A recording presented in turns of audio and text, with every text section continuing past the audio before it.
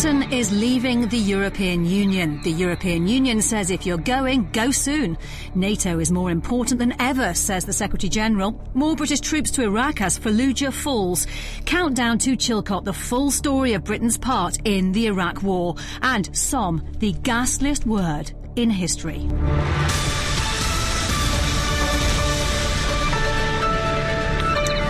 So, Britain's going. The EU president says get on with it. So where does that leave the British military? In, out, or has nothing changed?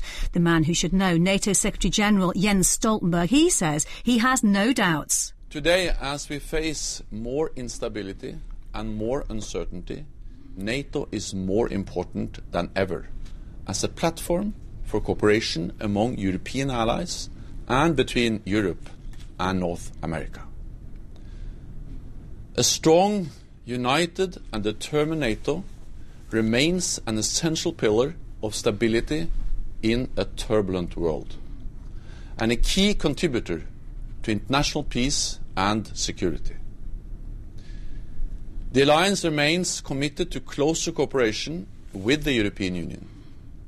At the Warsaw Summit in July, we will step up our cooperation because together we are more effective in upholding our common values and keeping our nations safe. The man who does know is the Defence Secretary Michael Fallon. Make no mistake, regardless of the result of the referendum, we will remain a major international power with global responsibilities. Leaving one particular union means we will have to work even harder at our commitment to others and to our key bilateral relationships. And meanwhile, the Chief of the General Staff, General Sir Nicholas Carter, is saying it's business as usual. As far as we're concerned, there's absolutely no change to our army-to-army relations and indeed to our many operational commitments and defence and security relationships. Well, to Capitol we have former Ambassador to Washington, Sir Christopher Meyer. This is the most radical thing that has happened in our foreign relations in my lifetime. Maybe for the last 100 years, if not longer. I think it will require a fundamental rebalancing and rebooting of our relations, particularly with those who are our traditional allies, because it is precisely they who have warned us against doing this thing, notably Australia, New Zealand, Canada and the United States of America. I think because this process of renegotiation, of extraction, looks like taking a very long time, 3 years minimum, maybe longer, that the nation, to safeguard its interests, by that I mean its security and its prosperity, will have to do things in the interim to reassure those who have always considered that they enjoy a close relationship with the United Kingdom.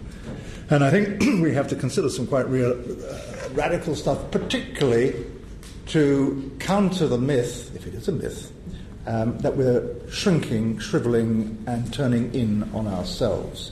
And I think, Chairman, some of the kinds of things that need to be considered in short order are, for example, a recommitment to the North Atlantic Treaty Organization, which we could make material by agreeing to increase our defence budget, for example, by 0.5%, maybe even 1%, and to say that this will be ring-fenced for NATO operations. Well, I'm joined by Professor Malcolm Chalmers, Deputy Director General of the Royal United Services Institute, and as usual by BFBS Defence Analyst Christopher Lee. Hello to you both. Professor Malcolm Chalmers, you were sitting right next to Sir Christopher Meyer in that House of Commons Foreign Affairs Committee meeting on Tuesday. Is that how you see things? I think that's right. This is an absolutely fundamental turning point in British or indeed European security. The European Union and NATO have been the dual pillars of the post-war order in Europe, and now the future of one of those pillars, or at least the UK's role in it, is under question. It's far too early to know what the results of all this will be, but make no mistake, this is about security as well as about economics. It's not easy to separate out those two pillars. But just as one of the critiques of the European Union from the leavers was that this had gone far beyond a trading organisation. It has. It's a political organisation. It's an organisation that gets involved in foreign and security policy, and we're about to step outside a forum which has been critical in dealing with a whole succession of security issues, from Iran to Russia to the crisis in the Mediterranean in recent years. How we continue to work cooperatively with our European neighbours in those areas where NATO isn't the right body remains to be seen. And Christopher Lee, the EU's Global Strategy Report came out this week. What did it say? I was listening to Federica Mogherini, who's the High Representative, like a foreign minister for the EU, and she said one particular thing that caught me: we will keep deepening the transatlantic bond, our partnership with NATO.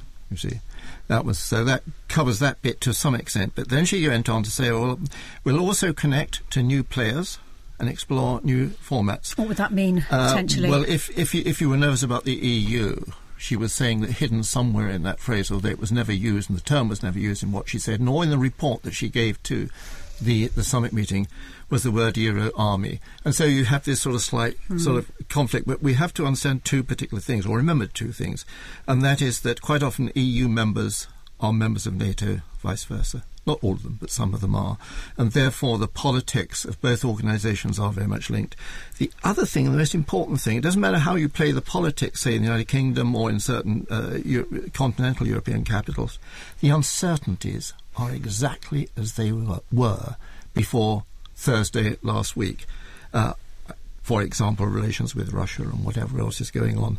And the way to deal with them is by and large the same.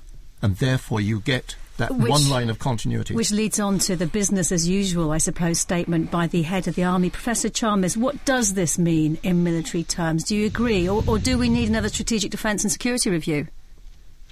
Well, I think that the first factor, which we can't yet predict exactly, is how far the uncertainty, the economic uncertainty created by this vote will impact on the British economy. And it's very early days. If the economic impact were considerable and there were to be a significant recession over the next couple of years, then that would impact on government revenues, and therefore it would throw up the possibility of a new spending review at the end of this year, which would in turn impact on the defence budget. Do you think that would affect the programmes like the equipment buying programme at the moment, the orders, for example, for the RAF's F-35B, the first of which has arrived in the UK today? I think it might well do. After all, we're committed to keeping to the 2% target of national income through to the end of the decade. But if GDP is lower in 2020 than was predicted at the end of last year, then we will be getting 2% of less. And if GDP is 5% lower than otherwise predicted, then it's reasonable to assume defence would also get 5% less. It's also, isn't it true, Professor, that all these uncertainties, especially those about spending and certain projects, of course, and also how to do the practical side, like finding the manpower for a lot of the projects, certainly the carriers, those uncertainties were there anyway, in or out of Europe. And the spending on major projects is always going to be vulnerable because of that. I think that's absolutely right. The spending review settlement for defence, which accompanied the SDSR, was better than people had expected, but it was essentially a stabilisation of the budget. The budget's not growing very much in real terms, and there's a lot of assumptions about efficiency savings and so on built into the budget in order to be able to afford the new procurement the government's going ahead with. If the defence budget takes a further hit, then they will have to rethink some of those commitments. Professor Chalmers, I imagine the events of last week is plenty of new material to digest at the Royal United Services Institute. What kind of reports are you going to be working on? Well, we're going to be looking at various different aspects of this. Of course, a lot of it depends on what the new sort of relationship the UK will have with the EU. There are best case options and worst case options from a security point of view, from a national security point of view. We're going to be looking at how we can continue a very strong role in NATO. There may be actually, I think there's a strong argument for a bit of a British pivot towards Europe, especially in the short term, to reassure our European allies that we take European security seriously, because there have been some voices in the Leave side who've emphasised that this leaves the UK free to concentrate on its global role and do less in Europe. So I think that's an important aspect. Plenty of work to be getting on with. I'll let you go. Professor Malcolm Chalmers from the Royal United Service Institute, thank you for your time today. Thank you. SITREP with Kate Gilbert. Still to come, we remember the Battle of the Somme 100 years on. PFBS SITREP. Britain is sending another 250 military personnel to Iraq, almost doubling the number of British forces in the country. The announcement came in a written statement to MPs from the Defence Secretary. Christopher, can you tell us any more about this deployment? Yeah, it really builds on, obviously, what's there, and it is building on there rather than finding another job that's to be done, and it reflects what's going on at the moment. I mean, for example, if we go back, just 5 days, we have the Iraqs claiming that Fallujah has fallen. That was 5 weeks of fighting. And also we had early this morning IS fighters trying to escape from Fallujah. So obviously some still in there. There was 12 burnt out vehicles. So those sort of statistics actually are looked at the MOD and they say, well, look, we're sending anyway. They're not suddenly saying, good gracious me. How long will this have been planned for? What's happened?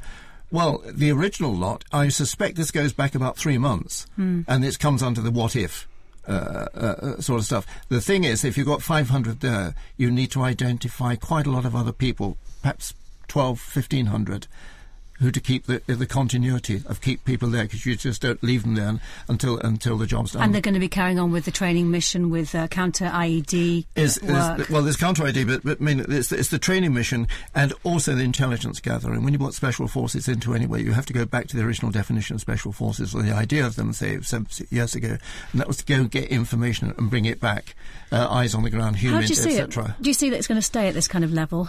There's no indication that it's going to change quickly, and that's largely because of the state of the Iraqi government and the corruption and the inability to operate as a government, the state of the Iraqi army, and some of the targets. For example, they go north to Mosul, and they try and do the same job on Mosul as they did on Fallujah. That is not very easy, especially when you haven't taken Fallujah back. You've then got to hold it. And that is probably as difficult as getting hold of it in the first place. Some other stories to mention this week. The violence continues in Afghanistan. Taliban bombers have attacked an Afghan police convoy outside the capital, Kabul, killing at least 30 people, wounding 50 others. Yeah, and also you have probably more important than anything else, one of the major groups, the Muqtada's group Muqtada's group in Afghanistan, has pulled out of the agreement in Kabul. How significant is that it's exactly? It's significant in as much that it's always tenuous, and this has been going on since 1838. I mean, I suppose it's not surprising, is it? It's not surprising, and don't forget that as much as we hold it up and hope we have can continue to do so, Afghanistan is what we would call a failed state. And therefore it is operated at that sort of level where a large chunk of it can just say, I'm just pulling out of the government. I don't believe this is happening at all. I mean, we think that only happens at Westminster, but it happens on a much grander scale in Afghanistan. An important report in the United States into the killing of the US ambassador in Benghazi. What is the significance? What's it saying, and what's the significance, Christopher? Well, the significance is twofold. One is that it involves indirectly Hillary Clinton, one of the presidential candidates, because of certain emails that were current at the time. So that is, to some extent, she's got to answer questions. You don't like to answer questions which are awkward questions like that when you're right in the middle of a presidential candidature. And also so it's the chairman of releasing of a report, is it? The chairman of the committee that has released this report is a Republican. Still fighting in Yemen. How come we don't hear so much about this? We don't hear so much about it because we haven't, in the crudest way, we don't have cameras there. That's the crudest thing. The concentration is on Syria. It is certainly on Iraq and Syria, on Turkey. It is in that sort of northern part of what's going on. But the Gulf states, and especially the Yemen, is in a terrible state. is another failed state.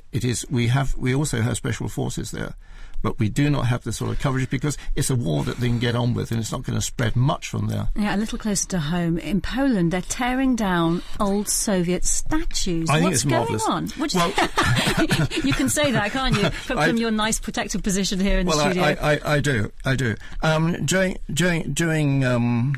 During the Cold War, when Poland was part of the near abroad, i.e. the Warsaw Pact, Soviet statues or statues of Soviet people went up all over the place, and there was one outside the public library, and there was one outside the security centre, everywhere to show that the Soviet Union ran Poland. So everything changes after 91, etc., but the statues are still there. And what the Poles have decided that some of those statues, they're not going to pull them down with a chunk of rope or anything like that. They're going to take them off and put them in a history park. And the Russians are absolutely hacked off with this. Are they? Well, yes, because we're going around. They could be showing respect for history. Yes, well, not the Great Patriotic War. The Russians feel very, very strongly of not just their position, but what they would see as their true identity being usurped by such an action.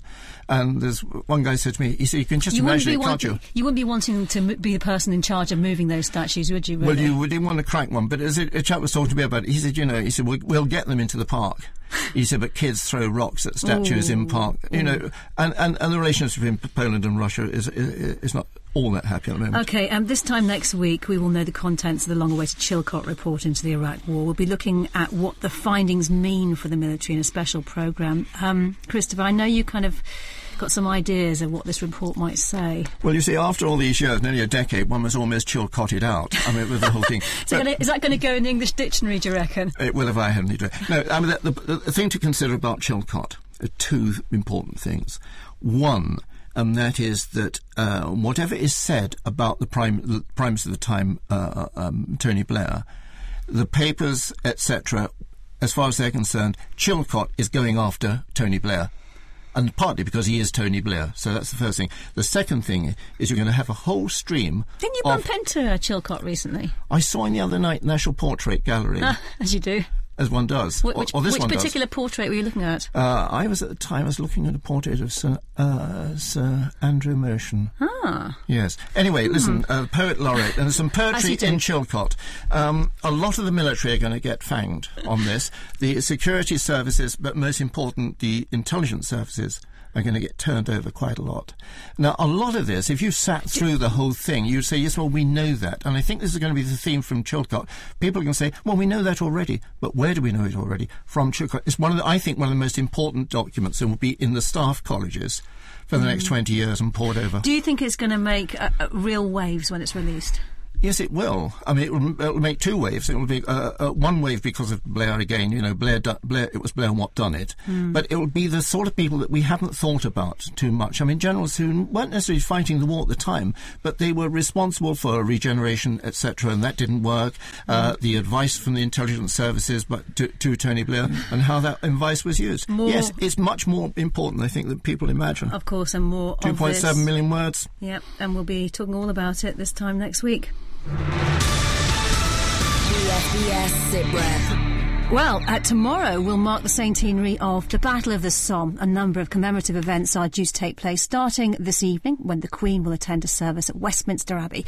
Some of the fiercest fighting took place in Delville Wood. The South African Brigade of the 9th Division advanced on the 15th of July, but by the time they were relieved by British units 5 days later, they had lost 650 soldiers. Michaela Roche reports. I'm in Delville Wood on the eastern side of the Somme battlefield region, and today it's a dense wood of oak and birch trees, and grassy avenues have been cut between the clumps of trees, and they crisscross through the wood with names such as Strand Street and Regent Street. And in the middle of the wood is a memorial and a museum to the South African Brigade and those soldiers that fell here. Underneath the trees I can see thick bushes and undergrowth, but what is incredible is that there's still evidence of many trench systems and shallow shell holes. Some of these shell holes are as deep as 5-6 feet, and they remain as a real testament to the battle here in 1916. And as you walk along under the trees, there's a very distinct smell. It's very damp. It's quite a warm day, but it's very damp, and just imagining the darkness and the cover of these trees must have given the soldiers to start with, but then as the battles continued in Delville Wood, how the shelling and the artillery would have cut down the tree cover and made it a really brutal war of attrition here. And I'm now standing by the so-called last tree, which is a hornbeam that's the only surviving original tree of the battles of 1916. It's a really peaceful wood. I'm the only person here at the moment, and you can hear the sound of birdsong overhead, but this scene is so different to that of July 1916. Delville Wood has been described as one of the worst places on the Western Front. It just strikes me as a very unique place to come and walk and just consider all the lives, the South African, the British and the German lives that were lost in this wood.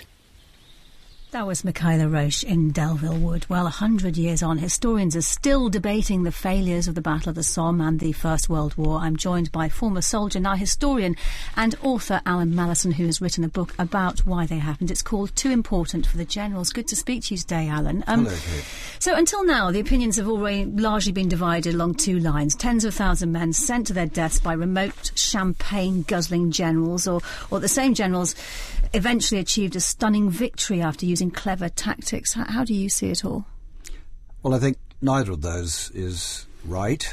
The first, the champagne-guzzling donkeys, was, well, we can trace it back to Alan Clark's book of that name, can't we? The Donkeys, which in turn spawned, well, umpteen things like Oh, What a Lovely War, and then Blackadder.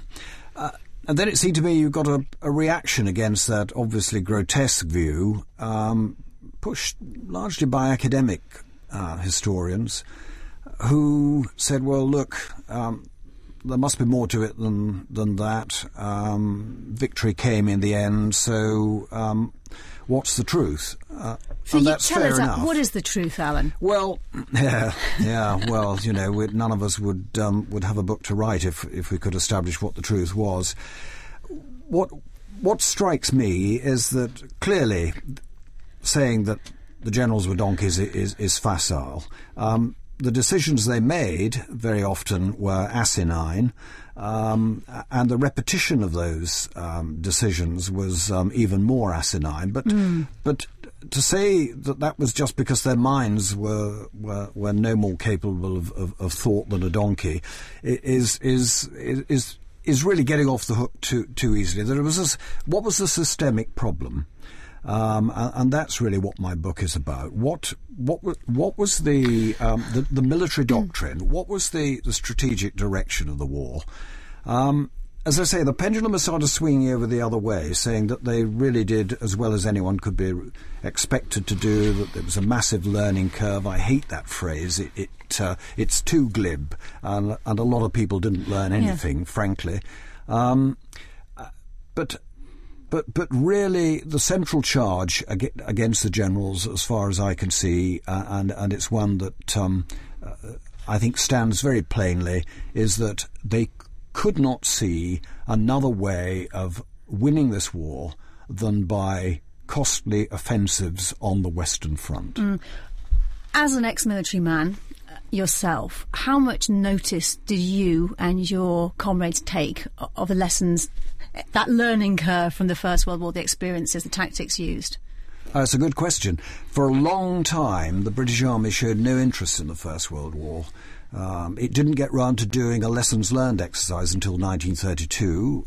Why? Well, for one thing, Haig was alive until the end of the 20s, and almost any in-depth look at the war would have been an implied criticism, perhaps, of Haig. And also, there was a sense that this was such an aberration. This was war as it should never be. Almost led to the conviction that, well, it wouldn't happen again. So we didn't study it. The only aspects of the First World War that really were studied for the Staff College entry exams and what have you in later years were the campaigns of Allenby in Palestine, fluid, successful, clear-cut operations. And really, of course, then when you get the Second World War, that seems to be so much more relevant to nowadays with armoured warfare and what have you. The First World War seems to have just got left behind. The curious thing to me, or rather the interesting thing to me when I started to write this book and study for it is, frankly, there are so many lessons at the strategic and operational level from the First World War which are as applicable now, more applicable actually, than the Second World War. So do bring us up to date. What are those lessons? I mean, what can be applied today in today's environment? Well, it is, first and foremost, it is just what the relationship is between the politicians who are ultimately in charge of strategy and the military who are responsible for the input into that overall strategy and in particular determining the military strategy and then carrying it out. Now, that has failed manifestly in the last 10, arguably 15, 20 or more years. Now, why is that? We were talking about Chilcot earlier on. I hope that what's going to come out of Chilcot is that disconnect between politicians and the military. And why is that? Why is there this disconnect you speak of? I don't know. I hope that these 2.5 million words are going to enlighten us. I think that the blame lies on both sides. I think you've got politicians who have no experience themselves, either directly or indirectly, of war or military realities in the way that they used to do, or soldiers who are perhaps not quite as strategically minded as previous generations were. There aren't so many big men around on either side. There are no big beasts left at all. No, I mean, there's another side of this, and that is a prime minister runs a war nowadays. The rest of the cabinet get on with running the country. That's a fact of it. Can I just say something about, also in the public's mind, about the First World War? Frederick Steinbrecher, the German said, the whole history of the world cannot contain more ghastly a word than the Somme, for example. Now, it doesn't matter if it's right. That's an image that comes across, whether it's Blackadder or anybody else. And has the Chief of General Staff read your book? He's got a copy of it. I hope he's reading it, yeah. And knowing him as I do, I'm certain he will be reading it. And there'll be margin notes knowing him. You'll get to see me, will you? If we can just talk about We have no more time, I'm afraid. Alan Mallison, thank you. And Alan's book, Too Important for the Generals, Losing and Winning the First World War, is out now. Well, that's about all we have time for today. Do join us next week as we dissect the findings of that all-important Chilcot report. And before we go, on the eve of the centenary of the Battle of the Somme, just picture the scene. A field hospital, and in a bed, a soldier fighting for his life.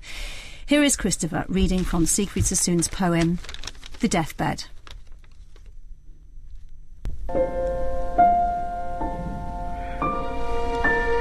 He stirred, shifting his body. Then the pain leapt like a prowling beast and gripped and tore his groping dreams with grinding claws and fangs. But someone was beside him. Soon he lay shuddering because that evil thing had passed. And Death, who stepped toward him, paused and stared. Light many lamps and gather round his bed. Lend him your eyes, warm blood and will to live. Speak to him, rouse him. You may save him yet. He's young, he hated war. How should he die when cruel old campaigners win safely through? But Death replied, I choose him. So he went, and there was silence in the summer night. Silence and safety, and the veils of sleep. Then far away, the thudding of the guns.